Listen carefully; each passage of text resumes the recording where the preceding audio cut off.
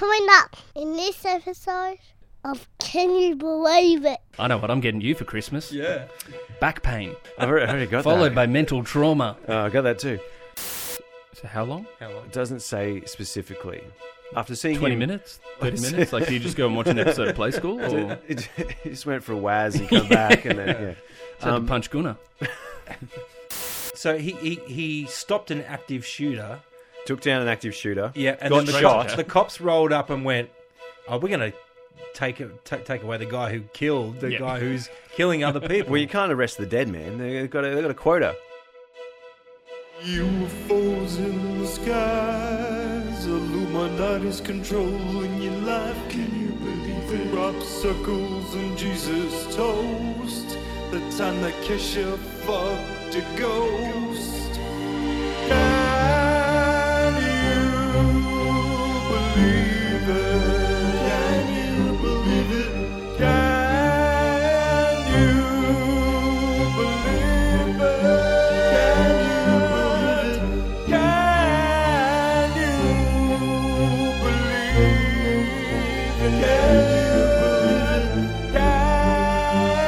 Can you believe it?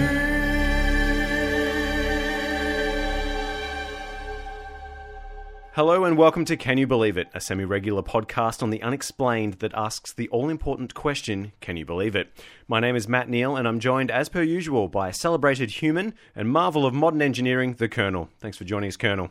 It's good to be here. Good to be here. I'm also joined by Son of God and Light of the World, Daniel Miles. Welcome, Daniel. You are welcome and glorious in my presence. Now, before we dive into today's tale of diabolical dubiousness, let's hear a message from our sponsor, Colonel. That's right, Matt. Our sponsor this week is Cuckbet. Cuckbet is back. And after that very public court case, we're fully stoked to be bringing back the bet. That's right, we're robbing you blind through a thin veneer of toxic masculinity and lad culture. You better believe we're appropriating the Australian male way of life to groom you into thinking you're a dickless mannequin if you haven't shoveled cash into our money-milking apps through our Spit Roast multi-special. Simply sign up 6 of your dumbest mates to our Gateway Gangbet and we'll gluck your bank accounts quicker than you can say single dads. Now, you have the power to take it from both ends as we manhandle your multi-quad and double juice, your money hole, until you've siphoned off this year's Christmas presents. Cuckbet, watch us fuck you. Alright, I'll pay that. That's better than what I wrote. Big shout out to our sponsors at Cuckbet. They're great guys. Family people, I think. Get on the Spit Roast multi-special because it's going to be good. Yeah. Cool. All right. Well, I'm about to read a story of the unexplained that is purported to be true. I should point this out at the start of every episode. What I'm about to read is what some people and various people have claimed to have actually happened. But before we do that, we need to roll the die of mystery. Bum, bum, bum. Milesy, I believe it's your turn to roll. Alrighty. I've given you a D8. If you roll an 8, you got to roll again. Last time I went on a D8 with you. No. Oh, max damage. Roll again. Oh. Sucks. All right. Oh, I was really hoping you're going to roll a 7 there. Oh, no, 7. This is good. This is good. Thank you. I'll need that. And we should say this has all been thoroughly researched, fact-checked, peer-reviewed. Yep. What you're giving to the Colonel and I is pure truth, right? Nothing but the sauce. Yep. All right, Straight from the bottle. All right. You ready for this? Yes. Yes. Robert Leroy Johnson was born on May 8, 1911 in the Mississippi town of Hazelhurst. Up until about 60 years ago, much of Johnson's life was a mystery. As one writer put it in 1959, almost nothing is known about his life. There are only 3 photos of Johnson that were ever made public, as well as a much-debated 4th possible photo, and no footage of him exists. They're the good old days when we didn't have photos of Johnsons everywhere. Yeah, I like that. As director and fan Martin Scorsese once put it, quote, "The thing about Robert Johnson was that he only existed on his records. He was pure legend." You guys know this story? You know where we're going with this? No. No, but I'm excited and strapped on to go there.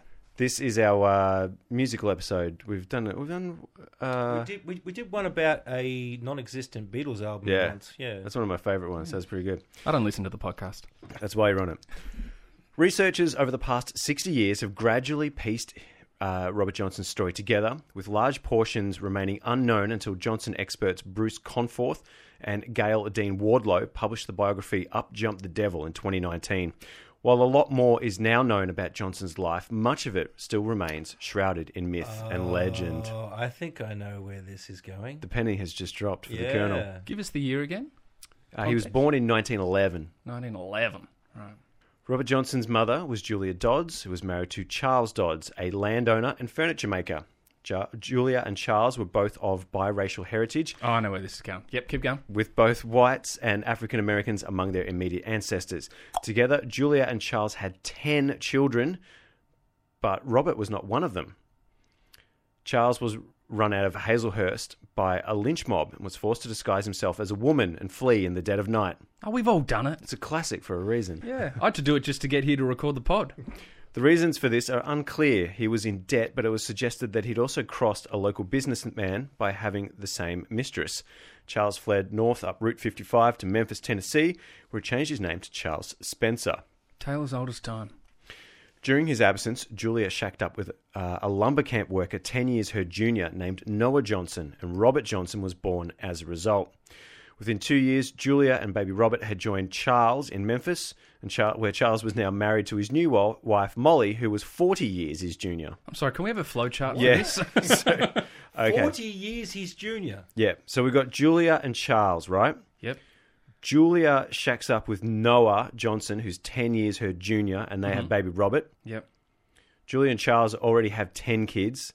Charles has run off and is now married Molly, wwho's 40 years his junior. So he's gone, anything you can do, I can do 4 times better. Yeah. Back in these days, you had to have, it was more of like a shatter approach, like a shotgun approach to getting pregnant. You just got to do as much as you can, to get as pregnant as much as possible, have as many kids as possible, and then just hope that they don't die of typhoid or some other. Yeah, you'd have 10 and 6 would survive kind of in these days. So, but also, were condoms even invented? I don't know.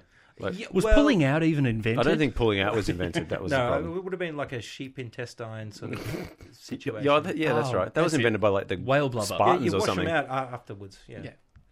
Totally hygienic and not weird. You saying there's new tech? Julia eventually left, leaving Robert with Charles and Molly, who he didn't know, but whom he would come to regard as his parents. So Robert is not even. He's not Charles's son. He's not Molly's son. But his mum just leaves him there and goes, "Oh well, this is my ex-husband and a new partner. I'll catch it later." And just bam, there you go. I got enough kids. Yeah. Robert lived in Memphis for the next 8 or 9 years. He attended Carnes Avenue Coloured School and got a good primary school education. He also came into contact with blues music, which was prevalent in Memphis, particularly the Beale Street neighbourhood near where Robert lived. So confirming your thoughts on what this is, the mention of blues music? I think so, but the way you're looking at me makes me think it's a red herring. I'm just checking. Yeah, I'm fairly certain I know this story, but I don't know the ins and outs of it. Yeah, and this, again, like a lot of these, I thought I had a fair idea of what the story was, but it's actually even way more interesting than I thought. So, okay, cool. Yeah. I mean, so far I can believe it. Good. Yeah, I'm in the same camp as you, hugging you and believing it together. Yeah, cool. That's nice. Robert's stepbrother Charles Melvin Leroy Spencer taught Robert a bit of guitar and piano, and Robert Johnson's journey as a musician began. But his time in the bustling cultural hub of Memphis came to an end in 1919 when his mother Julia re-entered his life. She had married a sharecropper named Will Dusty Willis. And he was 16 months old. In the chase for a progressively younger spouse. He was an embryo. She was dating sperm. He was but a thought. She had come to Memphis to take Robert to the Arkansas cotton plantation where they worked. Just want to point out that the sharecropper's name was effectively Will Willis.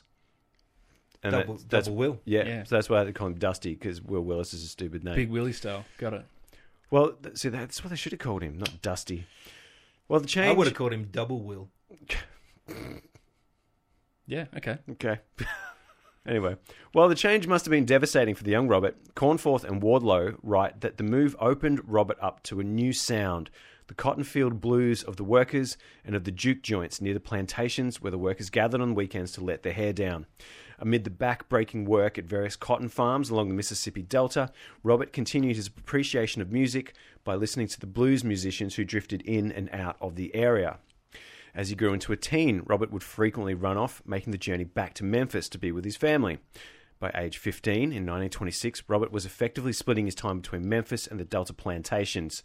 He had also decided he wanted to be a musician. He could play harmonica and jaw harp pretty well, and some guitar and piano. He built what was known as a diddley bow, which entailed hitting nails into the wall and running a wire between them.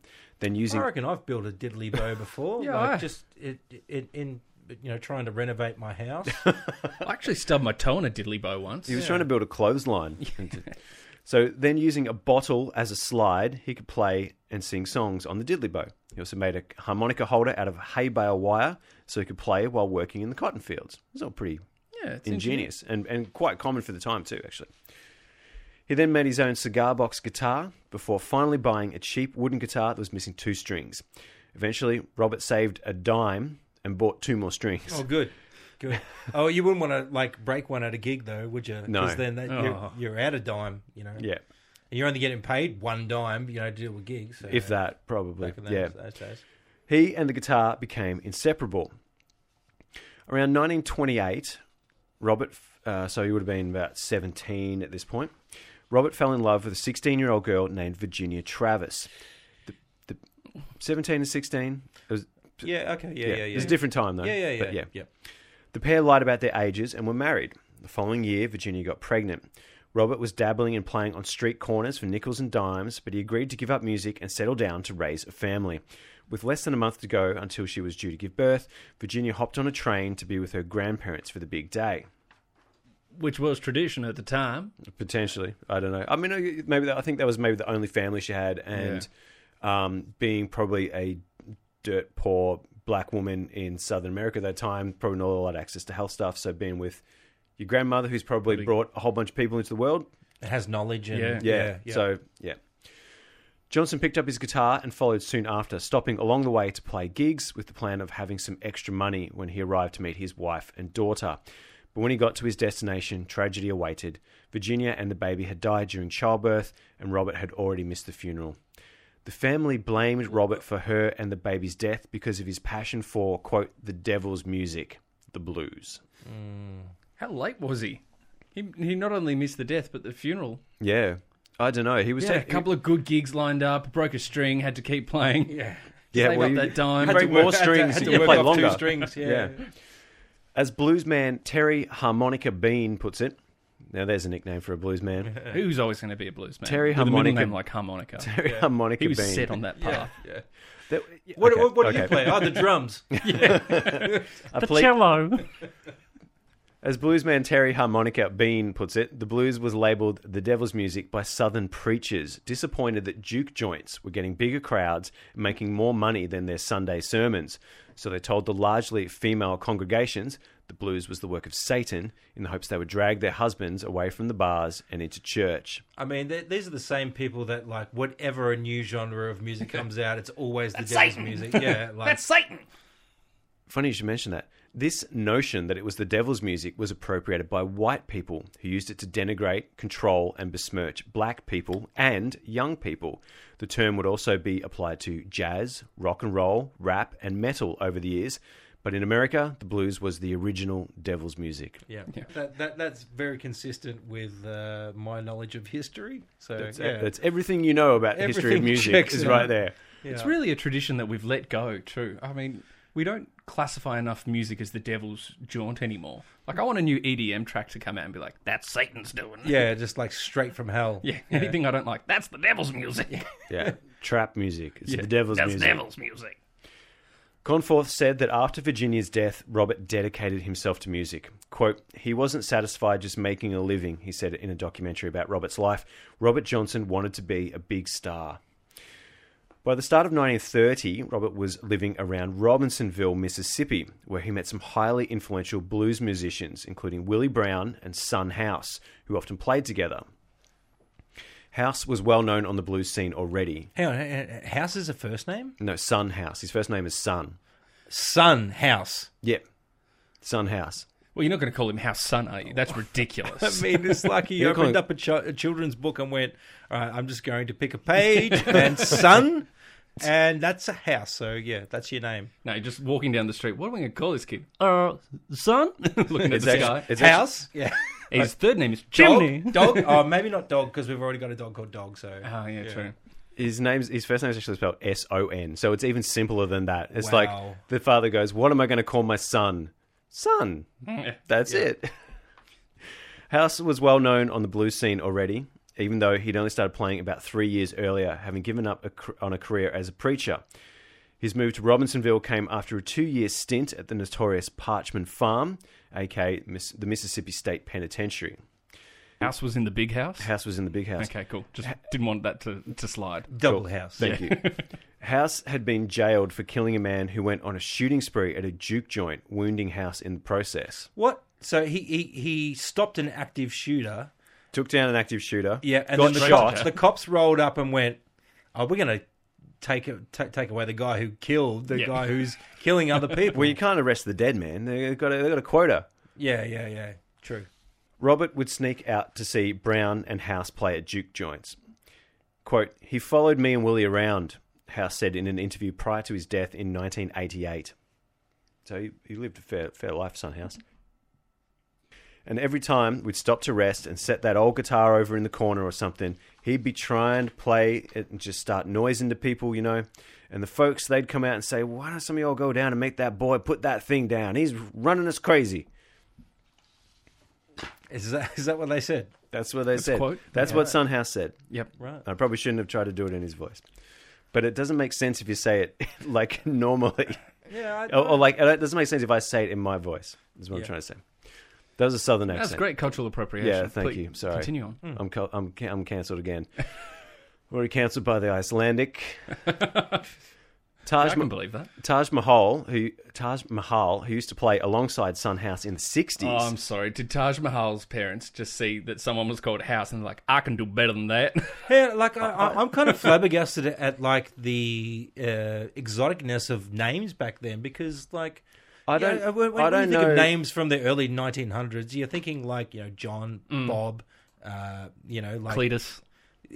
well, yeah, maybe Cletus might have been like 40s, 50s or something like that, but Was Taj Mahal on the top 10 kids list of I that year? don't know that it was. So you guys never heard of Son House and Taj Mahal? I haven't come across them on my Facebook. No, If that's what you're saying. Okay. Yeah, okay.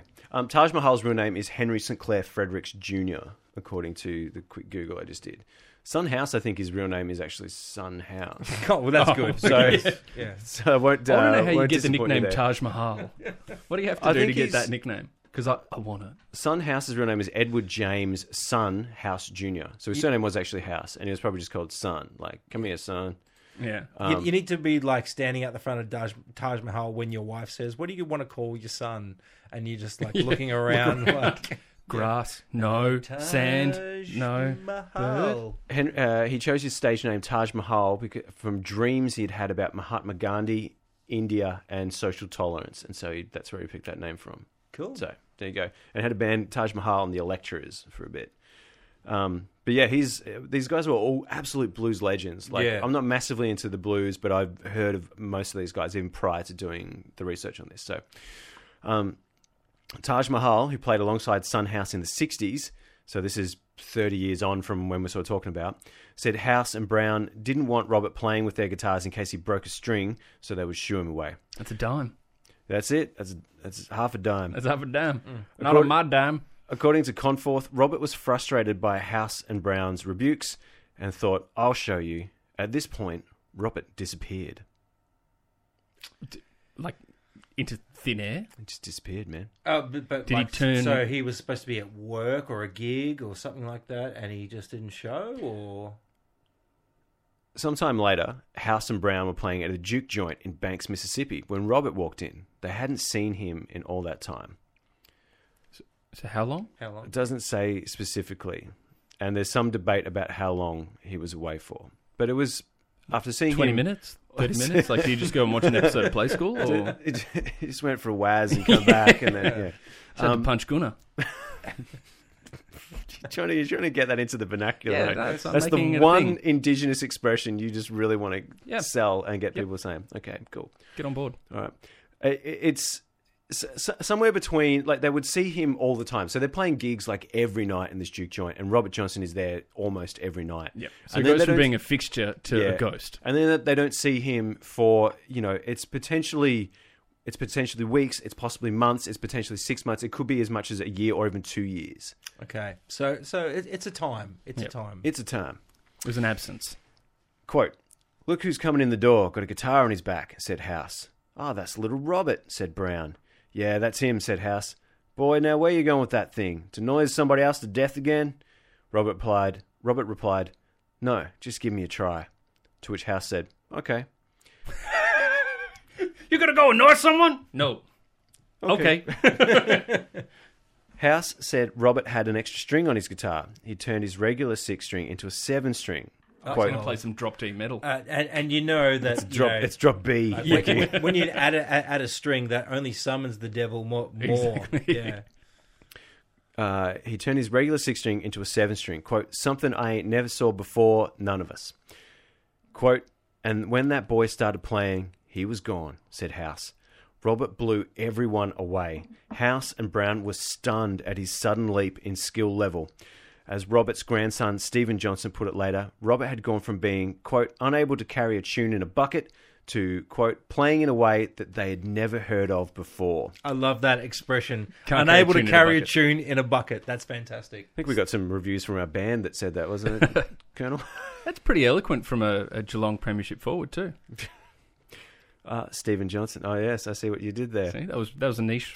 That was a real niche joke, Quote, mainly for the Colonel. Quote, "He was outplaying everybody," said Stephen. From writer David Roos, quote, "Johnson had acquired an insane skill level and unusual technique, strumming a series of rapid-fire chords that made the guitar sound almost like a piano with 3 hands playing it." The third hand was the devil's hand.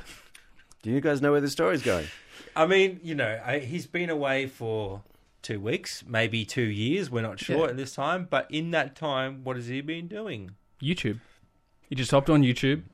How to guitar for dummies. How Could've to been- summon devil best with fiddle. Could have been travelling around, watching people play, Yeah. doing a little thing we like to call practicing. I understand this as a concept, not as a reality personally. Yeah, no, me either. I never practiced No. nature. Eric Clapton, who you might have heard of, famous anti-vaxxer, and blues guitarist, second, who is such a fan of Robert Johnson that he recorded a whole album of Robert Johnson's songs, described Robert's newfound playing style like this, quote, "He was simultaneously playing a disjointed bass line on the low strings, rhythm on the middle strings, and lead on the treble strings while singing at the same time. It is the finest music I have ever heard. I have always trusted its purity, and I always will." Conforth said everyone had the same question. Quote, "How could Robert get that good that fast?" The answer is that he went to the crossroads and sold his soul to the devil. We've all tried it. I mean, yeah. Late nights, like late nights when you pick up your phone and you're just thinking, I'm just going to dial in the devil here and Yeah. make that final 666. ultimate request that I've always dreamed of. I would like to be slightly better at blues guitar music. If you were going to sell like your soul for anything, you had the devil on speed dial. You've gone 666. Satan goes up. He's like, "Oh, Colonel, how's it going, man? What's up?" Yeah, just wanting to increase my blues guitar level slightly. That's very specific, but I could probably do it. Like, are we talking just like a small amount? I don't want it too far, because if it's too far, then people will know I've made a deal with the devil. So I just want to be... Oh, subtle. I like Are it. you saying that's Robert's mistake? Is that he went too far? He said to the devil, like, "I'm going to be the best blues guitarist around," and everyone's like, "Oh, He's must have made a deal with the devil. No, You're trying to fly under the radar. Okay, so look, I just want to be I'm moderately getting a little good. early here, but I'm suggesting that maybe the people that were listening to Robert underestimated the ability of Robert to go away and just practice for 2 weeks, 2 years. 2 months. Who knows? He's come back There's with... a lot of tutorials on the internet. He probably just hooked into one of those. I'm going to try and sell this one to you because I think you both sound like a bunch of non-believers. This is the premise of the podcast, so I know. please continue. Yeah, okay. Yeah. He's come back not just being a little bit better at blues guitar, to the expert players, he's come back and he has leapfrogged them with a completely new style. Like, he is playing guitar like no one has ever played before. So if it is 2 weeks, 2 months, that still is quite phenomenal. Okay, yes, but also, like, if you put somebody in a lounge room long enough with a guitar and enough weed and alcohol, they will start doing things to that guitar that maybe you hadn't heard before or might sound really cool and interesting. Like, I don't feel like it's too far of a leap to just think that this is, an earthly means. Okay. We need to go try that theory. You mean you haven't already? No, Your Honour. All right. Well, I've tried it. I just still suck at I guitar. just I never inhaled. Well, look, I got 3 more pages where I try to convince you with this bullshit. So let's just Okay. Sorry. Another of his grandsons, Michael, put it like this, quote, Robert went to the crossroads and he got down on his knees. He handed his guitar to the devil. The devil tuned his guitar, and before he got the guitar back, the devil said, quote, once you receive the guitar, your soul is mine. Do you want it? And that's how he sold his soul to the devil. That's a pretty good deal. Yeah, sounds fun. I'd probably do it. He tuned it for him too. Yeah, that's great. Like, you know how hard it is sometimes to tune your guitar? Probably tuned at Tennessee tuning or something too. Just reminds Concert me. pitch. Yeah. I'm fairly certain it was probably the inspiration for the story, but this reminds me of a movie starring the Karate Kid called Crossroads, where he makes a deal with the devil and becomes a great guitarist. Is this like lining up? Yeah. And does Eric Clapton not play like the soundtrack for that album or something? Is that I This don't is a know. really believable. Can you believe It's it? like maybe it would have been like mid '80s. Yeah, it was I reckon. post Karate Kid. Crossroads. Yeah. That was a great Britney Spears movie. 1986.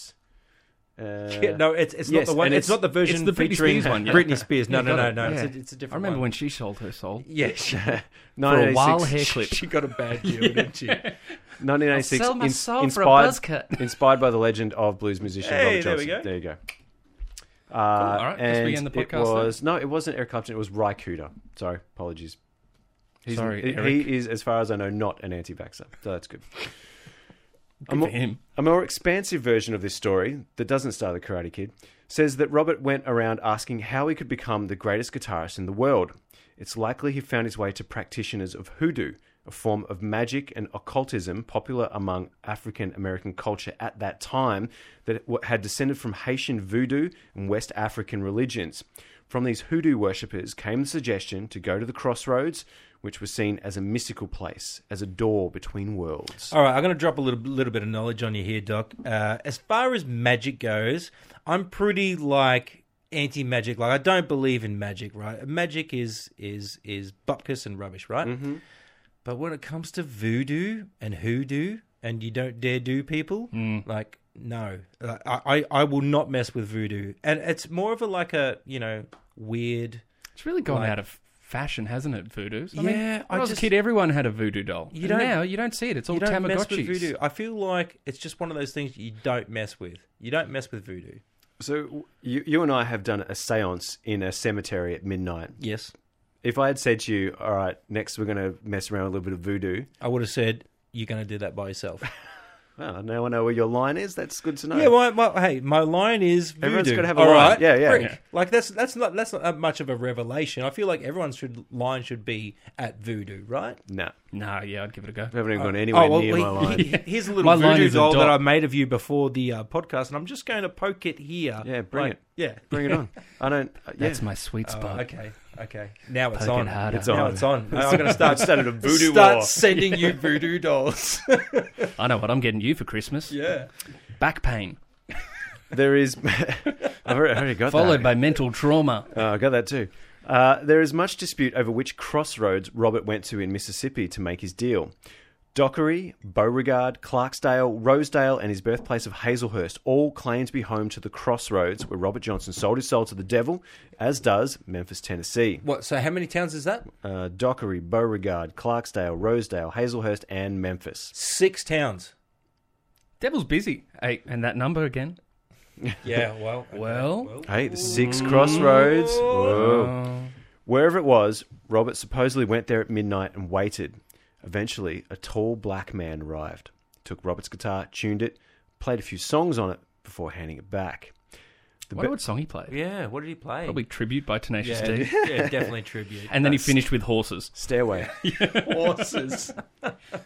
Play Mr. Brightside. What were the 6 songs we refused to play in a cover band? It was Summer of '69, Horses, Brown Eyed Girl. Brown Eyed Girl, Jesse's Girl.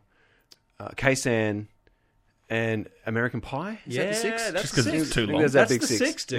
Yeah, there we go. Well remembered. There we go. So the devil played all those 6 songs.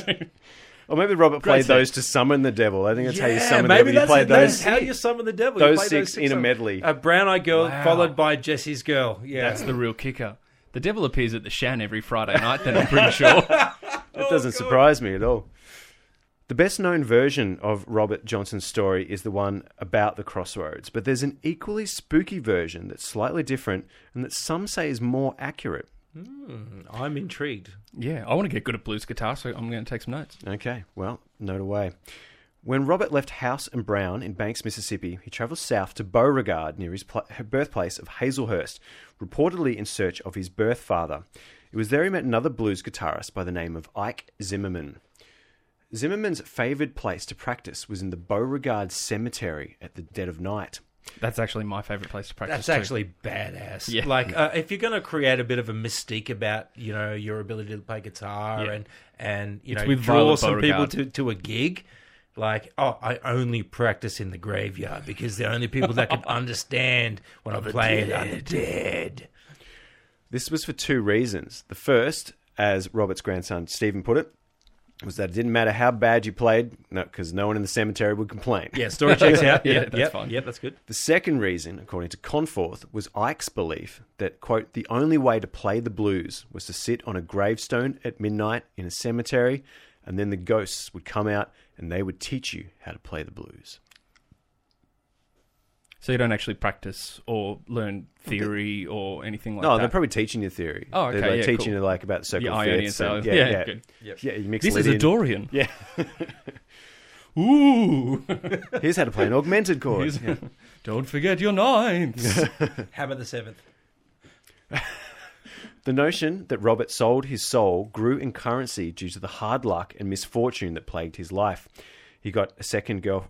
He got a second girl pregnant. Her name was Virgie. You don't say Virgie. Her name was Virgie May Smith, but her family prevented Robert from having anything to do with Virgie or their son Claude due to Robert's connection to the devil's music. Even though he gave money to Virgie's parents for Claude on one of his few visits.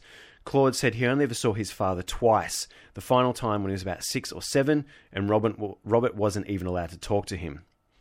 Robert fell into the life Why They wasn't he communicated allowed, purely through blinks. Why wasn't he allowed to talk to him? because Virgie's parents thought he played the devil's music, and so he wasn't allowed near. So if he spoke, he might put a spell on him? Or No, something? they kept the kid in the house. You saw him through the window or from the doorway, sort of. They wouldn't even let Robert go near the like kid. a nice Oh, COVID right. visit. Wow. Yeah. Robert fell into the life of a travelling musician and became known as a hard-drinking womanizer. Blues musician Jimmy Duck Holmes, who owns the oldest surviving juke joint in Mississippi, said Robert wore his title, quote, Man of the Devil, as a badge of honour, because that's pretty badass. Well, I That mean, is that super badass. sounds like a really cool road trip, to Yep. just go all the way to that place. And, yeah. and- Who doesn't want to go to the oldest juke joint in Mississippi? Yeah, it sounds like a great start to a modern horror film. Robert supposedly had a woman in every town he played. During his lifetime, Robert recorded just 29 songs. And it's because of these songs that people still talk about him today. And I have to say, I listened to those songs over and over while writing this, and they're amazing. It's, a kind of blues music I'd never really heard before, and it does sound, very different to other blues music of the time. So you specifically went out and listened to other blues music from that particular area? Yeah, what little there is that survives, yeah. Yep. I listened to a bunch of other stuff, and the Robert Johnson stuff is just in this whole other league, really. Right, okay, wow. These songs have helped spur on the story that he sold his soul to the devil. Among his recorded repertoire is Crossroad Blues, Hellhound on My Tail, Preachin' Blues, aka Up Jump the Devil, and Me and the Devil Blues. He really had a theme, and he stuck with it once He did. That's he? 1, 2, 3. That's 4 songs out of his 29 that have got some pretty, heavy devil sort of stuff going on. Some Robert Johnson fans have interpreted these songs as further evidence of his deal with the devil, as the lyrics are peppered with talk of Satan and hoodoo magic. Wow. It's in a song. He Okay. wouldn't lie in a song. Yeah, Nobody but ever makes stuff up in Yeah. music. I've been sitting here going, there's just nothing to but that's there you a go. little bit more tangible. Right, what you know? Here's a sample lyric from Crossroad Blues. Oh God, here we go. Standing at the crossroad, baby, rising sun going down. I believe to my soul now, poor Bob is sinking down. So he's Bob, he's Robert. Here's some lyrics from Me and the Devil. Early this morning, when you knocked upon my door, and I say, hello, Satan, I believe it's time to go. Me and the devil walking side by side. Oh, well, Satan came to him. He can't be held responsible. All this talk of him going to the crossroads. Satan but- actually came to him. Yeah. Robert's career as a hard-boozing, womanizing bluesman came to an abrupt end in 1938. There are differing accounts of his death, but according to fellow bluesman Sonny Boy Williamson, a jealous husband didn't take too kindly to Robert being so openly flirtatious with his wife one night at a country dance near Greenwood, Mississippi. The man provided Robert with an already opened bottle of whiskey, which Sonny Boy slapped away, telling Robert never to trust a bottle with a broken seal. Robert looked at Sonny Boy and said, "Don't you ever waste a $7 bottle of whiskey again." The jilted husband bought Robert a second bottle, which he duly drank. Over the next couple of days, Robert became increasingly unwell. Conforth and Wardlow believe Robert was poisoned with naphthalene, which came from mothballs. Oh my God, that's the mother of all hangovers, right? Like Mothball hangovers. poison 2 bottles of whiskey. That's Yeah. like The Gatorade's not gonna headache fix from that. that the next day is rough. Gatorade required. Oh, Robert was in poor health. He was suffering from syphilis, ulcers, and esophageal varices, which are basically varicose veins in your throat. the devil put them there, though, I'm pretty sure. Classic calling card. The poison was not a typically deadly one, but in Robert's case it was. He died August 16, 1938, at the age of 27. Johnson is therefore the first member of the 27 Club. And the first member of the 27 Club was killed by mothballs. Yeah, it doesn't sound quite as cool when you say it like that, though. Didn't know my wallet was so deadly. He died from poisoned whiskey, or, to many, this early death was the devil collecting his due. Can you believe it? I just got to say, I'm fascinated by the 27 Club, which is a group of musicians who lived hard and died young. And I love the fact that Johnson is the first one in that club, because, then it's the whole club sort of starts with this connection to the devil. Yeah, it starts with this satanic devil, deal with the devil thing. So, of course. Did everyone in the 27 Club actually make a pact with the devil? Don't say that. I'm working on a book. I believe that actually deals with that. So I believe Copyright. He asked you the question. sorry. Miles, Can you believe it, Miles? Did you want to have first dibs of this? Yeah, so the question at the heart of this is, can I believe that a deal with the devil was made? Yes, that Robert Johnson sold his soul to the devil, and that made him one of the greatest blues guitarists of all time. I'm going to say that he probably just practiced a lot. Okay. Yeah, so that's a solid no. What about he wrote about the devil? What about he practiced in a cemetery and the ghost taught him to play the blues? Oh, yeah, that's natural. Yeah. Colonel? Look, here's where I'm at. So, obviously, same spot as you. You can't make a deal with the devil. But if I'm going to make a deal for the devil, it's going to be like super big. Yeah, it's not going to be just make me very good at this one element of guitar. Yeah. Like, it's going to be, I also want to be able to fly and transform myself into, like any sort of creature at will. Yeah. Okay. Weirdly specific, but okay.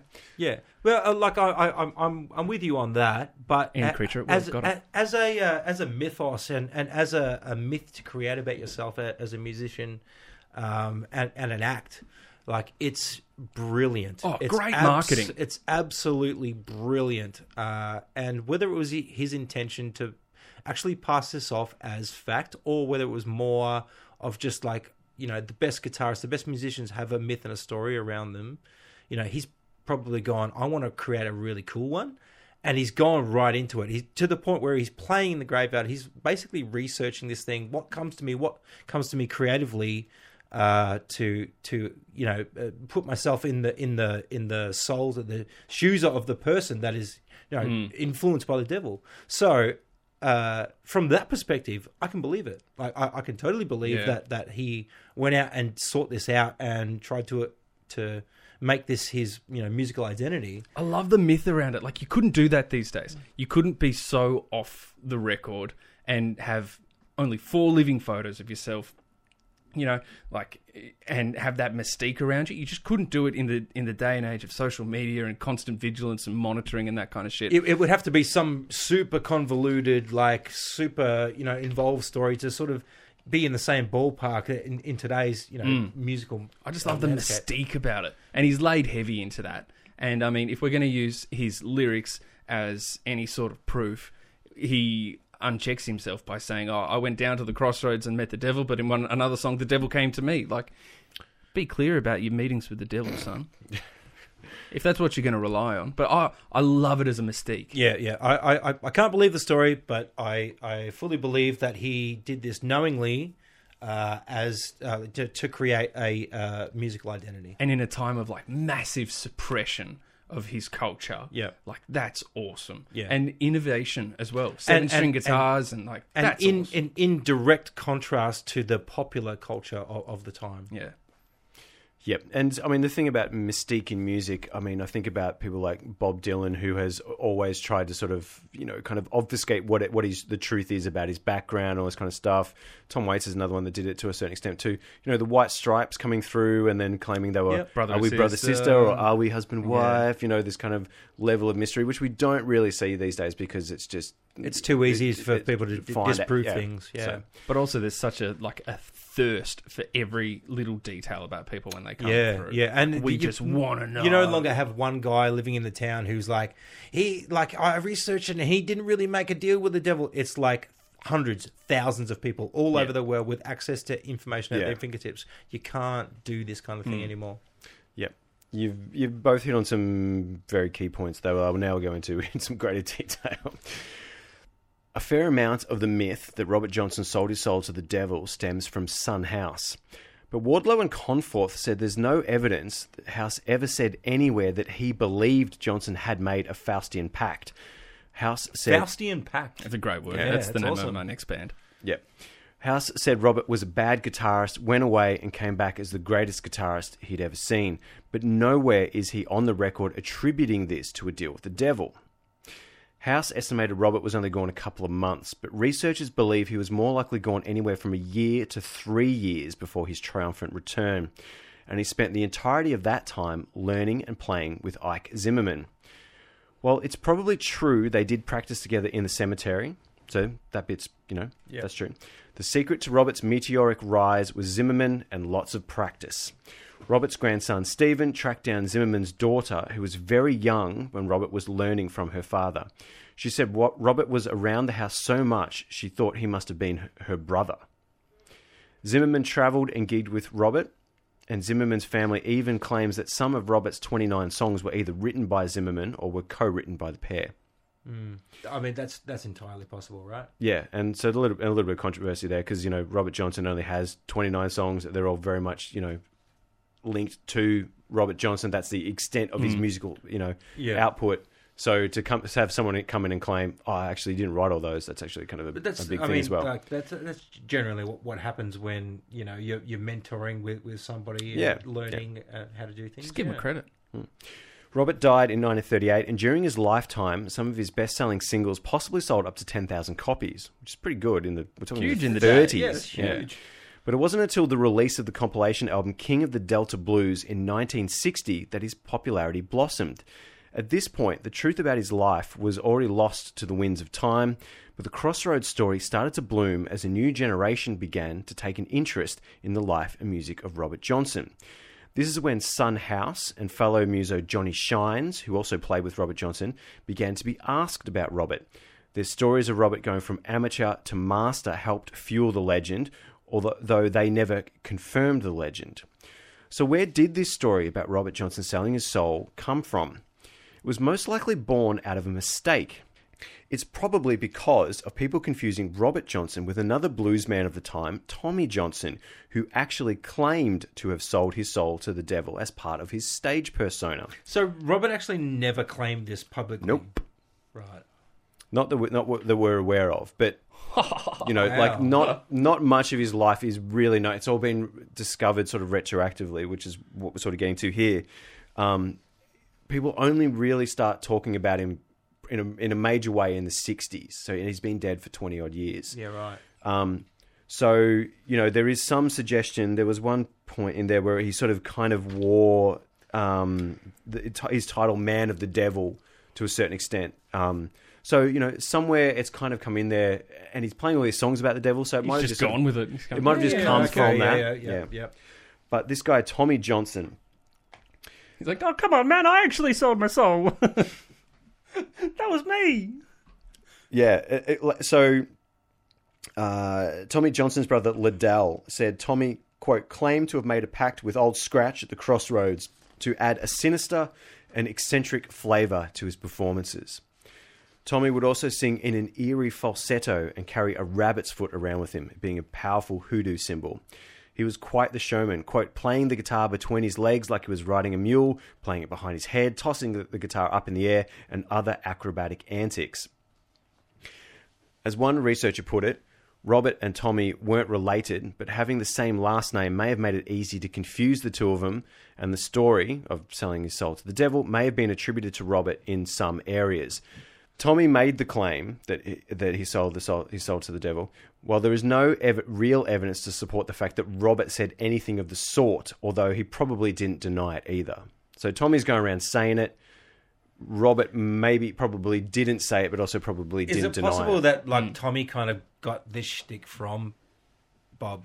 No, Tommy was definitely he was doing it first. He was around earlier. earlier. Okay, yeah, right, so, right. Yeah. He just wasn't very talented.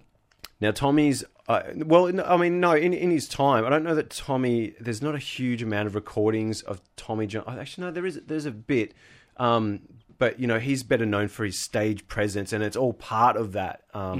So he really, pitched that at the time. So Tommy's idea of having sold his soul to the devil was probably influenced by William Bunch, who's one of the most prolific black artists of the pre-World War II era. Bunch recorded under the name Petey Wheatstraw, the devil's son-in-law, and Petey Wheatstraw, the high sheriff from hell. Wow. The devil's son-in-law. Yeah. So he's only there because he's Yeah, just by marriage. He married into it, yeah. I'm just poking the devil's Yeah. daughter. Yeah. That's all. Hey, but there's That's a the name of bold the man. first- I know, Yeah. exactly. Like, that's more badass. Yeah. I want to hear that single, Poking the Devil's Daughter. He was coming up the stairs. He's lickety flaming tail. I poked his daughter hard. I knew I'd never fail. There are many stories from history of people making deals with the devil, which serve as morality warnings or come under the category of, quote, be careful what you wish for.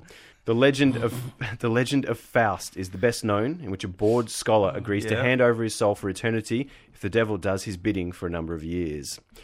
Some of these Faustian deals are born of jealousy or incredulity. 19th century violin virtuoso Niccolo Paganini was said to have been so phenomenal at his instrument that he was believed to have gotten his skills from the devil. And Paganini apparently didn't deny it. But, like Robert Johnson, Paganini was blessed with long fingers, likely as a result of both of them having a genetic disorder, Marfan's syndrome.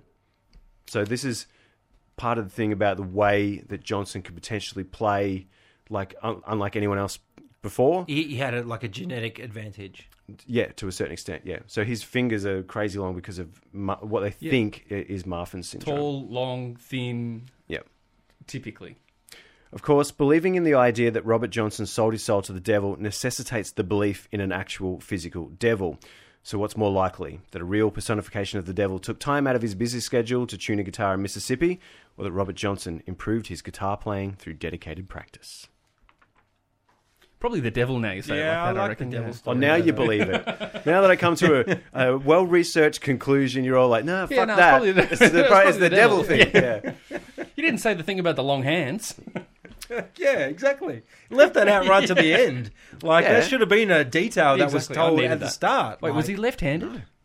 I think he was left-handed. touch of the devil as Yeah. well. I think he was left-handed. I can't remember. Anyway, I did this research a long time ago. Yeah, the left-handed people are touched by the devil. There's Naturally. no doubt there. Well, That's fact. left-handedness was called sinister. Sinister, Is yeah. the Latin term for it. And yeah. sinistra is Italian for left. Yes.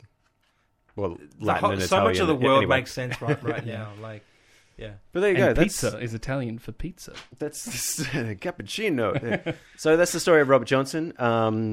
Which, yeah, I think there's like even knowing the real story and how this legend sort of potentially came to pass is I find still really interesting. Unlike a lot of these that I research and go, well, everyone was just talking bullshit the whole time. This is actually one where even getting to digging through the bullshit is still kind of interesting, I think. Yeah, like generally as humans, we'll look at a story, and we seem to think that people from early generations were way too stupid, didn't have the resources, didn't have the knowledge and education to be able to do things. We attribute the pyramids to aliens. We any kind of temple that's super fantastic, we've got to say there's some kind of outside influence to the people. So it's kind of strikes me as a similar thing that white people just going, oh yeah, like this guy, it must be influenced by the devil because we've never heard anything like this before. It's so amazing. That's just like anything, though. Anything that's too hard to comprehend Yeah. for people has to be of a spiritual True, nature. but I mean, I feel like a lot of this mythos kind of came from within the black community. I think because there wasn't was a it the huge black amount of white people going to juke joints and seeing people play. But When who it- was calling it the devil's music? Was it the black community labeling Well, it within yeah. their community? So yeah, it originally came from southern churches, often with black preachers, and there were churches in black communities. But then it became appropriated by white people as a way to denigrate black Yeah, people. So right. their Yep. music is the devil's music. So it's a black term that kind of backfired or got misappropriated and used against them. Yeah.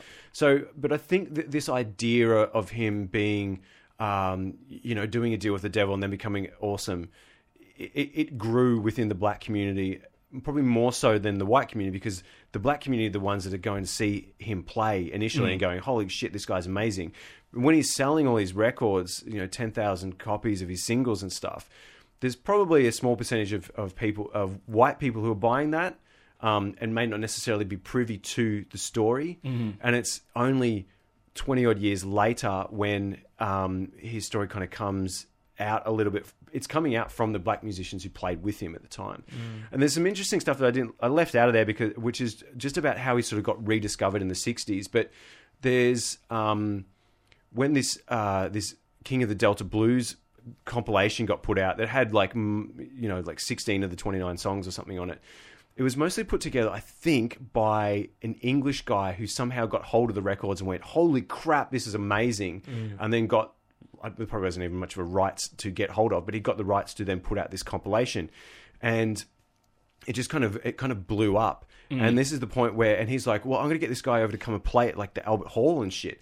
And then he goes to try and find him, and they go, oh no, he's dead. He died back like 20 odd years ago. What a crushing thing to find Yeah. out. Like, you find your favourite album of all time, and then you find out... can't wait to listen to soon his next after album. That they're gone. Yeah. And, Is he touring? It's kind of like the Rodriguez thing, except that yeah, Rodriguez was it still reminds alive. me so much of the Yeah. Rodriguez story, yeah. I So- just love the way that his whole persona was almost accidentally given to him by a guy who just happened to have the same surname, but was so keen on it. Like, Yeah. this Tom Johnson had just built it up so much. He's like, I'm the devil guy. Next thing, oh, Bob Johnson, was he the devil guy? And Tom's like, no! That's my thing! Hey, come on! And if you guys know the film Oh Brother, We're Out There, Yep. there's a character, Tommy Johnson, in that Yeah. who says he Yep. sold his soul to the devil. And he's Yeah. based on the OG guy that sold his soul to the devil. Right. So, Yeah. Wow. yeah. So there you go. There's the story of Robert Johnson, which is cool, you know. That was a good story, Doc. Regardless of whether it's true or That not. was a really good story. Thanks. Yeah. All the sources for this are in the best place to find it is on the Spotify for it, because we don't really have social media, which is just dumb. But you know, whatever. And there's a cool little doco on Netflix that's it's like a half-hour version of this story, which is cool. And there's heaps of really good biographies. The one I mentioned about by Conforth and Wardlow is amazing. It only came out like 3 years ago. But it is like the definitive deep dive. These guys have spent their whole lives researching Robert Johnson. Wow. Do his family still have the rights to his music? Do you know? I don't know what the situation is with the rights. I don't know. There's you can now find the interesting thing too about the 29 songs. There's multiple takes of most of the songs, and you can actually, and every single take of every single song he's done is now released and out there. Well, there you go, listeners. You can go out, you can do your own research, finally, and listen to Robert Johnson's music and work out for yourself whether he was actually touched by the devil. Yeah. And let us know. Get in touch on our Facebook, our Twitter, our Instagram, and our Forvo. Our Pinterest, our You know what I found out today? MySpace. Pinterest has more users than Twitter. Well, Okay. and that's only going to increase, isn't it? Well, this is totally gonna date this episode, so we'll just leave it at that. Thanks very much for listening, and yeah, that's it. Bye. Bye. Bye.